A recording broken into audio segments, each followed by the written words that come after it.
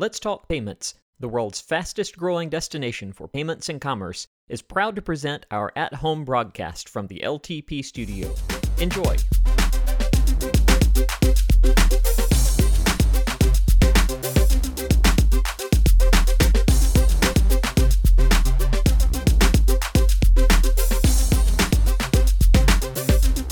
Welcome to LTP Studio. This is a special version of our 2016 Predictions podcast, and I'm particularly excited here as we record part 2 of this podcast series because we are doing it right here in Charlotte, the headquarters of Let's Talk Payments. And I would love to jump into the questions because I know that's what everybody is here to listen to. But before that, let me take a minute to say thank you to all the fintech payments experts here in Charlotte, and you'll be hearing from each of them on this podcast. And a special thank you to PayCLT and the organizers of PayCLT, Christian Wallace from BB&T, and Greg Lloyd, who have been championing the PayCLT group here in Charlotte. And we also have Raj Bose, one of the original founders of the group, on the call as well. So let me welcome Kristen, Greg, and Raj to the call first. So hello, and thank you for coming. Thanks very much. Thanks for having us. Thank you. And apart from Kristen, Greg, and Raj, we also have Dean Nolan, who's another longtime friend of LTP, as well as active member of PayCLT. Dean Nolan is here as well, along with Jay Pluger, and Josh Brand. And so we have pretty much the who's who of the Charlotte payments fintech ecosystem on this podcast for you today. So hello, Dean, Jay, and Josh. Thank you for having us. Thank you. So let's jump in. The topic here is no surprise. This is about 2016. Wonderful crystal ball. All of us can predict the future with zero uncertainty, and no one better than Kristen, who's going to tell us about what percent of overall. And you don't have to give me like a precise percentage, but I make fun of this percentage number, Kristen, because over the last 2 years we have heard a whole wide range of what percent of the merchant population, or any number you pick, is EMV ready, EMV capable. Is there a number that you have in mind as you look at the EMV space when you are planning for 2016? What should we be aiming towards as a milestone, Kristen?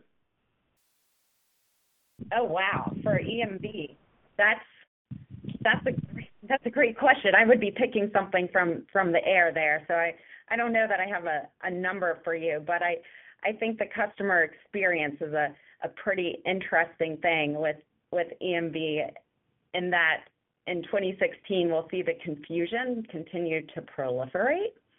Mm-hmm. You don't know if you're going to swipe your card or insert it, and if you insert it, it takes some time, and I think the cashiers are probably seeing their daily interactions change from this time last year. Instead of paper and plastic, is there a chip? So I think the confusion on the customer side will continue to mount, particularly as we're seeing the merchants be a little slower than maybe the industry expected or anticipated they would be in shifting over to EMV capable terminals. That said, I just think it'll be interesting because I think that confusion amongst customers will lead into digital wallet adoption, where it's a little bit quicker. So, one of the numbers that sticks in my mind, Kristen, and I use it anecdotally, is the number that I have seen from Canada when they introduced EMV before us, and something like 9% of EMV transactions, people would forget the card in the reader. Okay, they would leave the store without taking the card out.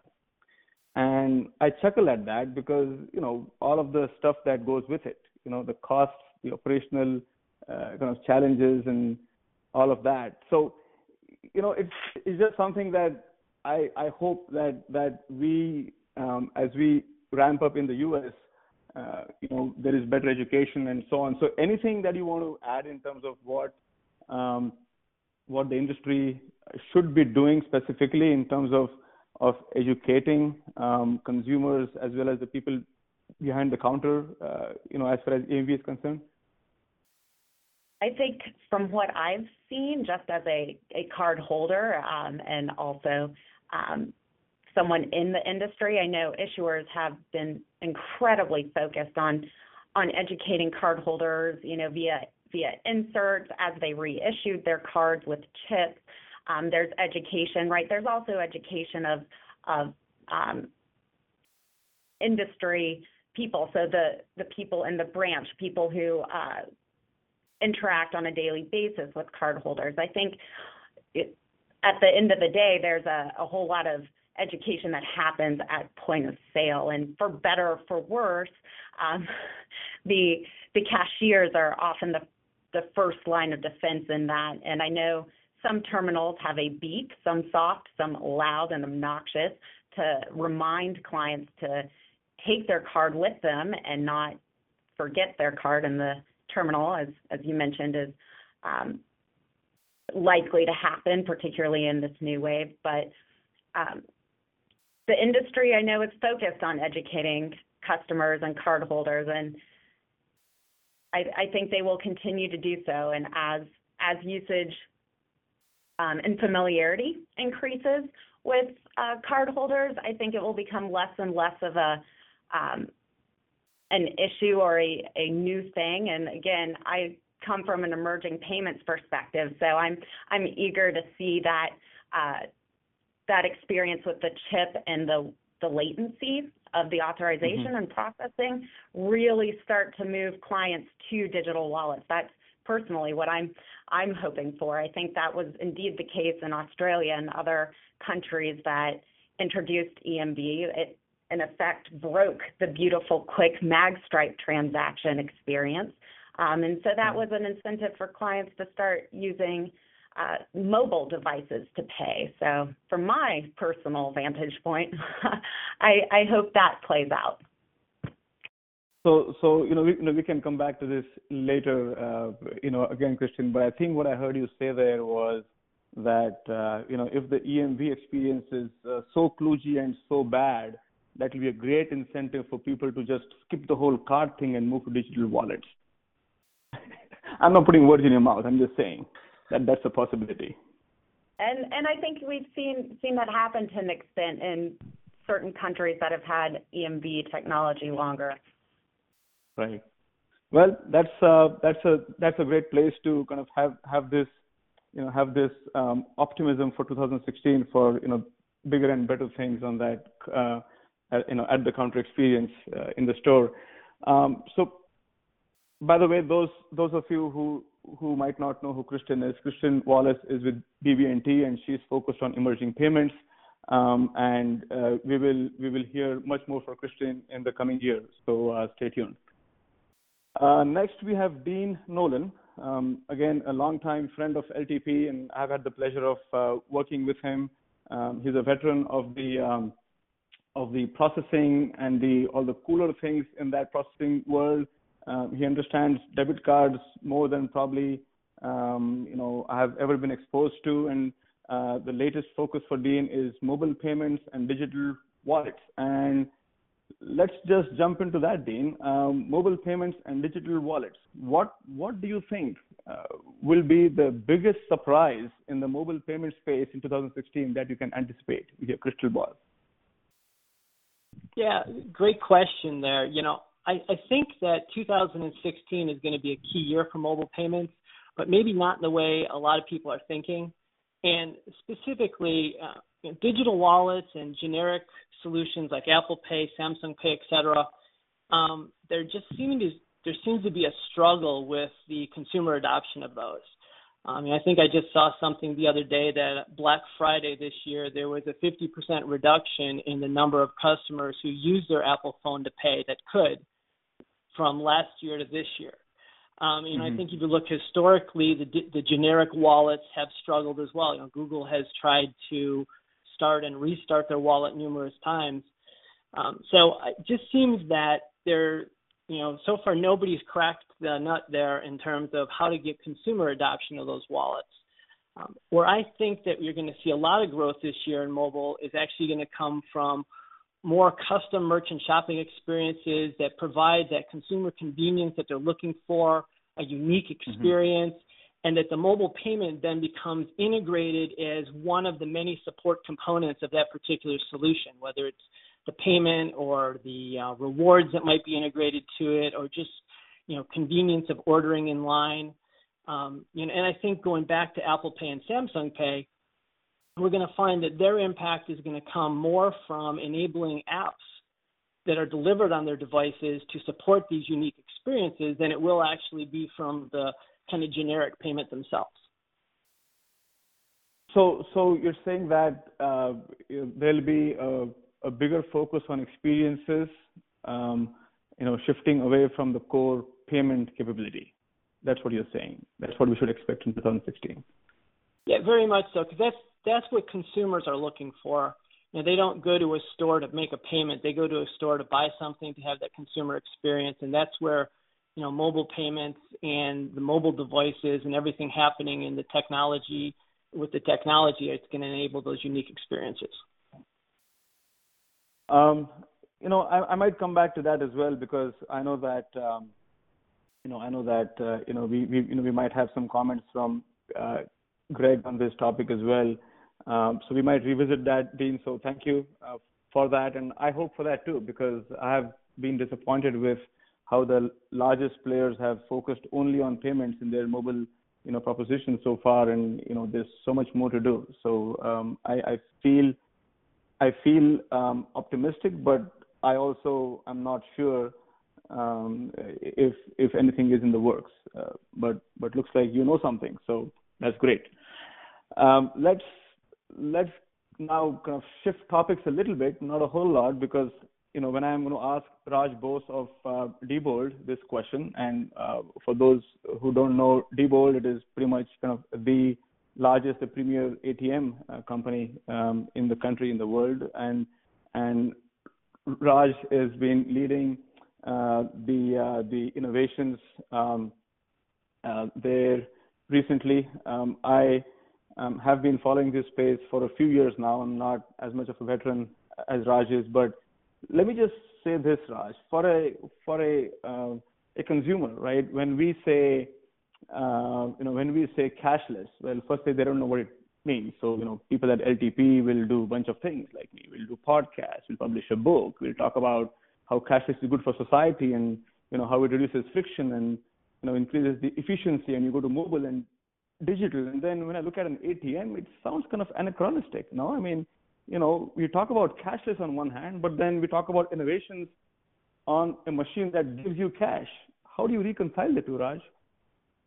Yeah, so thanks. That's a great question, and a question that we hear quite a bit. I think the first thing to put into perspective is that while there's quite a bit of discussion on cashless in general, that even when you look at developed markets like the U.S., like many in Western Europe, what you actually have seen is that the usage of cash over the last few years and forecasted into the next 5 or 6 years is still expected. The use of cash is still expected to increase.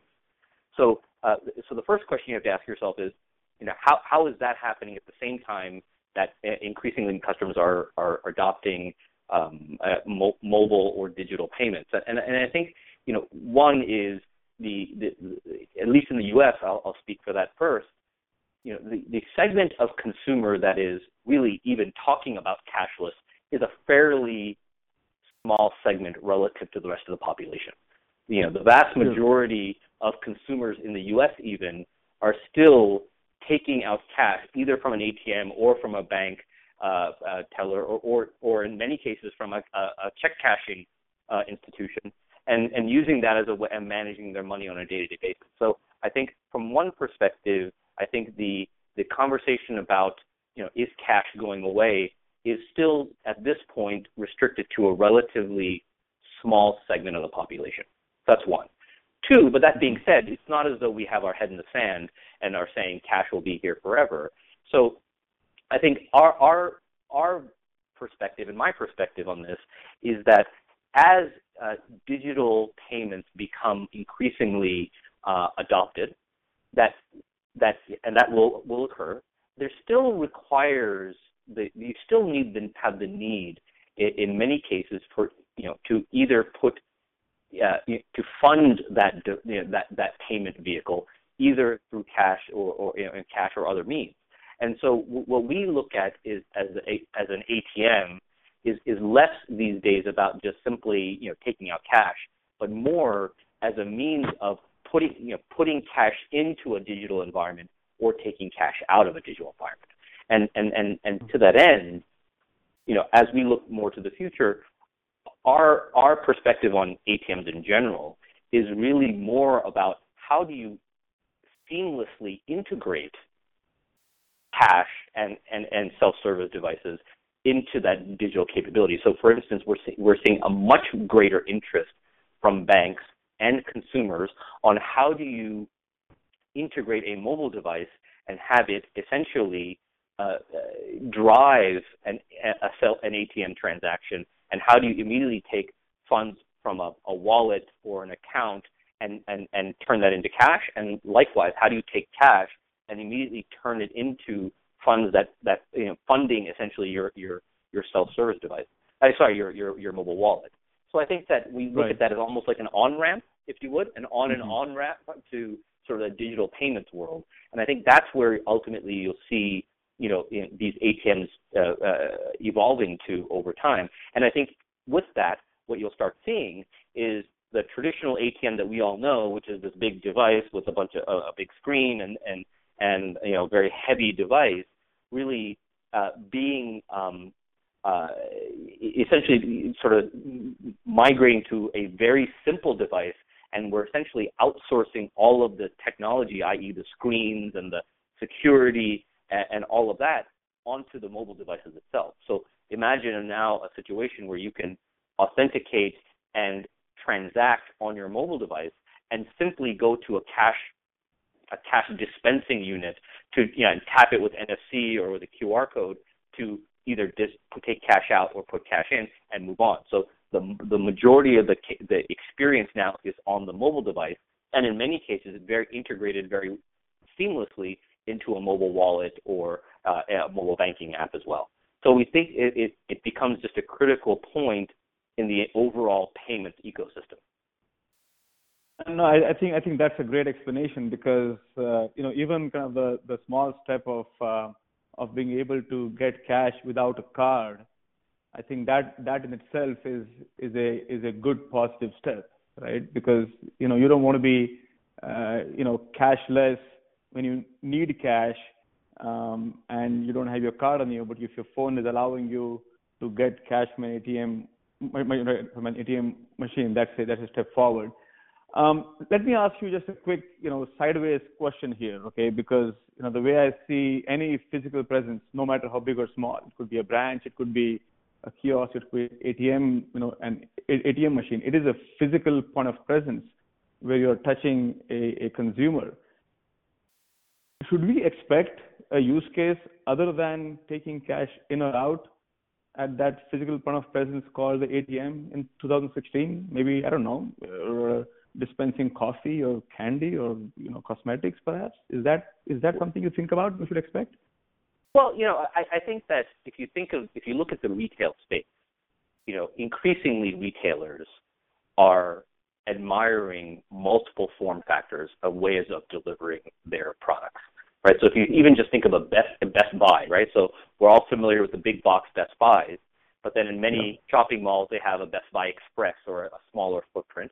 And then in airports now you have a Best Buy kiosk, right? So I think even retailers are starting to further segment their retail footprint, and in many cases that footprint does translate into some sort of automated or self-service delivery capability, right? So I think that's for sure. I think the other thing you need to think about is while everyone thinks about ATMs as, spitting cash out and, taking cash in, so to speak, and what else can you spit out and take in, right? But the other thing to think about is if you think of an ATM and the infrastructure that's already been invested in, is that it's a highly secure device. So you can imagine an ATM now not only being used for, again, cash in or cash out, but perhaps as a more secure way of onboarding a card onto a mobile device. So today, if I use Apple Pay, for example, the way to do it is to take a picture of my card, and that essentially onboards my card into my Apple Pay wallet or my passbook, right? Well, I can easily take a picture of your card and do the same thing, right? And so is there a way now to think about working with banks to say the most secure way of onboarding a card onto a mobile device is actually to go to an ATM where all the encryption and the EMV technology is already there to do it in a much more secure manner. And by doing so, you reduce the risk of onboarding these cards, and you have a much lower risk of having fraudulent cards being onboarded into mobile wallets. So I think you need to start thinking about what is actually the core capabilities of an ATM and what can it do more and better than other places, in addition to just dispensing things in and out. Right. No, I think that's a great use case. That's a great use case. I mean, I was actually, hoping to hear something more fun, like, you could go buy a diamond ring when you decide to get married or engaged in Las Vegas when you're half drunk, and okay, there's a diamond ring. All those use cases have occurred. There's, in places in Brazil, we're dispensing SIM cards right at the ATM, or, we're obviously movie tickets and stamps have been for a while. So for sure, the ability to dispense things in and out as part of a financial transaction is for sure on the table. But in general, banks have found that to be not as financially sound as you would think. Fair enough. So, lots of great things happening in what people might not expect as a place, the humble ATM, the humble ATM machine. We will continue to see innovation on this front in 2016. So thank you, Raj. Sure. I'm going to move on here. At a rapid clip. Josh Brandt, he is, he has a unique place here in this group. Pretty much with his company focused on the acquisition part of the payments value chain. And Josh, feel free to give us a quick, very quick intro about the company as well, because that will benefit our audience. And I'm really going to ask you only one question about this, right? And I feel like there are kind of the sexy parts of the payments business and the not so sexy parts. And I feel like you are in a place where it's not as glamorous as mobile payments and contactless, Apple Watch, this, that. But there is a tremendous opportunity that you're going after. So tell us what to expect in your not so glamorous world in 2016. Without a doubt, yeah, and you're right. I mean, it's a lot of just basic fundamental blocking and tackling. We are an important part of the value chain, but also a forgettable part if we do our job well. And so my company, Allegiance Merchant Services, the name is intentional. We're servicing the merchant side of the equation and providing the merchant and enabling them to accept all of these new technologies and really helping provide the education, whether it's on an EMV, a contactless, or even a PCI, and how that will open up additional avenues for them to accept payments from their customers and primarily reduce the friction of their customers at the actual point of sale to complete the transaction. So we want to be forgettable at certain times, and then at other times we want to be an important and pivotal part in the process. One of the things that, and this probably goes in tune with a lot of things that everybody else has already talked about today, that we see is the NFC and the contactless component. The merchants aren't really concerned with digital wallets. right? They don't really want to have that conversation, but they do want to have the conversation of reducing friction. So in that small and medium-sized, really the medium-sized merchant and customer, where I'm seeing kind of the canary test market is our sales force and what they're coming back with and the conversations that they're changing. And it is a result of them seeing success with those conversations. And so they are having more of that contactless conversation as a way for them to demonstrate their value to their prospective customers. And so that gives me an indication that the merchants are getting response or feedback, or they're seeing it from their customers, because our sales guys and folks in that part of the process are going to do what works. And so those conversations are working now, and they're excited. I heard 3 or 4 of them today about how that conversation changed the trajectory of a particular sales process. So I see that as almost kind of pulling from the merchant into the contactless piece. Some of it because of their customers, some of it, as already referenced, that the heaviness of the EMV transaction is at least opening up their eyes to a conversation of a better way to do it. So sounds like, and thank you for that background, Josh. So sounds like you're not threatened by, those robots and blockchains and big data talk, right? You're just doing it the old-fashioned way, and you should not be worried about all of these fancy new buzzwords. Yeah. All of those are great additional technologies that still need to be combined in a value statement and solution that's crafted to the merchant. And so we work in all of those buckets and want to become generalists and specialists in some, and providing what is the best particular application for that customer. A dry cleaner is not worried about blockchain, but they are worried about, making sure that their payments are there the next day, right? So that's a solution for them.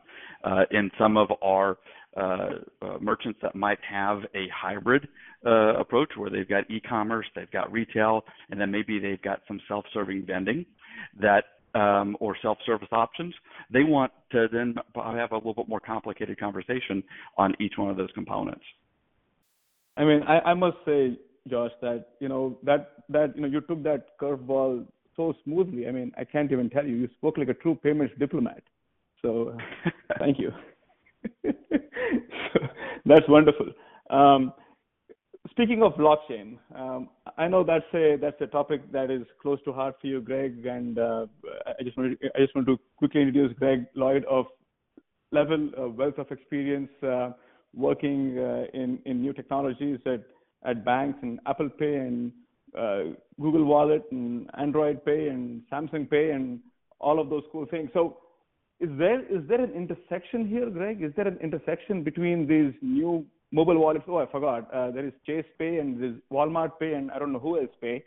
Is there an intersection between these mobile wallets and blockchain? Is there something we should expect next week? I mean, I should say next year on this front? It's a really good question. As far as expectations for blockchain next year, unfortunately, I think we're going to have to set our expectations a little bit lower. Okay. To be honest, I'm not sure how much in real true functionality we're going to get beyond just the digital currencies we've got today, the Bitcoins and the other ones that are out there. I think what we are going to see in blockchain is more the big banks being less afraid. I mean, you already are seeing it with Goldman Sachs and UBS both offering their own settlement coins for trade.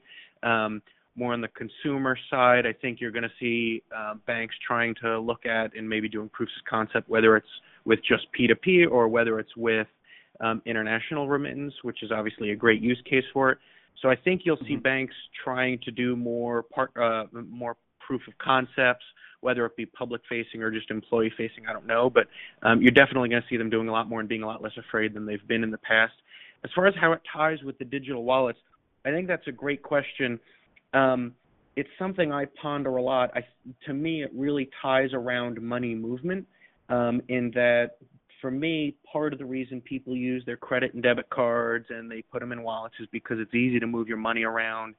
gets to the whole cashless question. How do I pay for things? Nobody wakes up and says, the old phrase, the old cliche, no one wakes up and says, I want to pay for something. They say, I want that new TV. Right. So I think the intersection for them is thinking about how we end up paying for things. And as blockchain proliferates, as P2P methods and faster payments and same-day payments or real-time payments proliferate, the question becomes, how does blockchain fit with that? How does it fit with money movement? And do we still need our debit cards and credit cards? And then do we still need cards at all? To me, that's the real question. Also ties in, I'm sure you read Brett King's Medium article today. Everyone was tweeting about it, where he said something very similar. People use a credit card because they don't want to pay for it right now. What you need is a line of credit. You don't actually need a credit card. So for me, a lot of that is how all those pieces fit together. I would say I won't make the boldest prediction because I wish I knew the answer, because if I did, I'd be rich. But what I will say is I think you're going to see a bit more defense in some of the traditional areas, but I think at the same time you are going to see the banks start to play with blockchain and some of those other some of those other technologies a bit more than they've been willing to do in the past. I think it's just fascinating. I mean, I'm clearly not an expert on blockchain. Amit, our other LTP founder, is far more well versed, and we have published a bunch of things on the blockchain topic that people can't seem to get enough of, because there's so much for people to learn. But I think what you're saying is right, that we should not have high expectations. I think that's what you said about from blockchain in 2016. But at the same time, I do feel encouraged that the mainstream players are all serious about this. Now, some of them are saying it publicly, and some of them won't. For example, I spoke with the CTO of a large company that moves a lot of money, and I asked the blockchain question. Oh, absolutely not. We don't need blockchain. Who needs blockchain? And then he tells me, you know what? Don't tell anybody. I actually mine Bitcoin on weekends. Okay, so it's one of those where people are in there, and some of them will talk about it, and some of them won't. No, that's wonderful. Again, I think there's so many topics here that we've touched on. I really want to do a whole series on this in 2016, and we'll come back to it. I want to move now to Jay Pluger of AvidXchange. And AvidXchange, again, those of you who might not know, is probably the most valuable fintech, and I shouldn't even call it a startup, at the numbers that we have here. But, one of the top fintech companies, if not the top fintech company in Charlotte, North Carolina. So, Jay, it's a pleasure to have you here on this call. And if you don't mind, just telling us a little bit about AvidXchange and what is the topmost thing on your mind today as you look at all the wonderful things in your world. Yeah, great. Thanks so much, and it's a pleasure to be on the line. So AvidXchange, what we do is we work with mid-market or middle-market companies, and you could even include the high-end small businesses in that as well, to help them automate accounts payable and bill payment. So to answer that second question, what are a couple of things that I believe are going to be something to look for in 2016? There are a couple of things, and the first one is customer focus. And what is that customer experience? And I guess let me back up for just a minute, because a lot of times when we talk about payments, we're thinking consumer. And again, here we're talking, let's just call it mid-market businesses to bring down the scope of the discussion. Many are familiar with the invoice process. So for mid-market businesses, the process starts when they either need a product or a service. Now, in the consumer world, you go out, as we just heard, and you want to buy something, so you buy it. Well, in the business and mid-market, there may be a purchase order. Well, then there's going to be an invoice. There may be approvals that you need, and that can be a cumbersome, sometimes painful process. And customers are starting to learn there are traditional AP, or call it accounts payable automation workflow tools to help on the invoice side. But what we're seeing now is great. We've solved for the AP side, the invoice side. What are we doing on the bill payment side? So now these mid-market businesses are looking for complementary B2B payment solutions that tie in to a full service offering. Full service, and I guess I should define that as well, as think of a full service as if you're getting an invoice for a product or a service, how are you getting that data captured from that invoice into a system that offers that AP approval workflow, along with, don't forget about an integration to an ERP or an accounting system. Then you want to automate that bill payment for a business to a supplier. All the while, you don't want to lose control of that cash flow. So that is probably the first thing that we expect is the customer focus and what is that customer experience to really solve and to really provide a delightful, if you will, customer experience through that automated bill payment piece. The second thing is if you step back and look at traditional business bill pay, it's pretty straightforward. It was check or it's ACH. What we're hearing is we want businesses, and now let's start to put in their throw in their suppliers as well. So now we have mid-market businesses along with their suppliers, which could be small, medium, or large. They're looking for alternative ways to get payments. Maybe those are different types of forms of e-payments. Other things that they're looking for is access to data to come in with those payments so they can apply the payments correctly. That saves everyone time in the AP and bill payment process. And then lastly, the thing that we're hearing, and this is really picking up speed in P2P as well as B2B, and that is alternative financing. So in this case, alternative supplier financing. So suppliers want to have access to cash flow, and we see that as being a trend that's up and coming here in 2016. That's awesome, and thank you so much for giving us that quick overview. I mean, I'm also very happy that both you, Jay, and Josh were able to bring that B2B perspective into the conversation, because it's usually all the consumer stuff that gets all the airtime, and we've always taken a very balanced view in terms of what fintech is and what payments is, and we don't want to lose all the exciting things happening in the B2B space. In fact, you might have seen one of Amit's articles recently where he talked about how lines are blurring. And so kind of back to your last comment, Jay, we are seeing and we want to help our audience understand the power of these lines blurring, right? As you're looking at, invoicing and lending and alternative financing and blockchain and wallets, it's amazing how pretty much, without any preparation, I could thread together the conversation between all six of you. And I think that's a testament to the excitement in the space. So I just want to say thank you once again. And I do want to come back to Kristen here. If you want to say a few last words in terms of talking a bit more about PayCLT, any quick summary learnings that you've had from kind of the past year of wonderful conversations that you host. So why don't I give the microphone to you, Kristen, just to wrap it up here from the PayCLT perspective. Well, thank you very much, and that's very gracious of you, and we're excited about this partnership with LTP. PayCLT is an entrepreneurial group in Charlotte, and you've heard from a few of the diverse professionals, payments experts that are here in Charlotte. And I think one of the neat things about PayCLT that sets us apart from other regional payment groups is that we're really connected to the Charlotte city.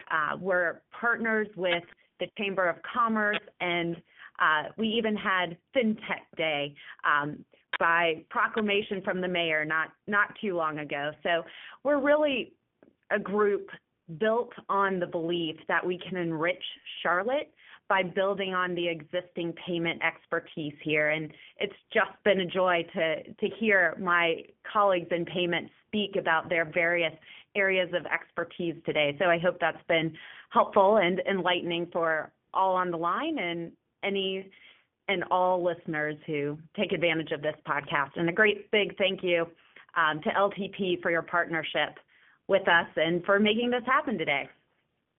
That's great. I had a great time, and hope all of you had a great time in this podcast as well. So thank you, Kristen. Thank you, Dean.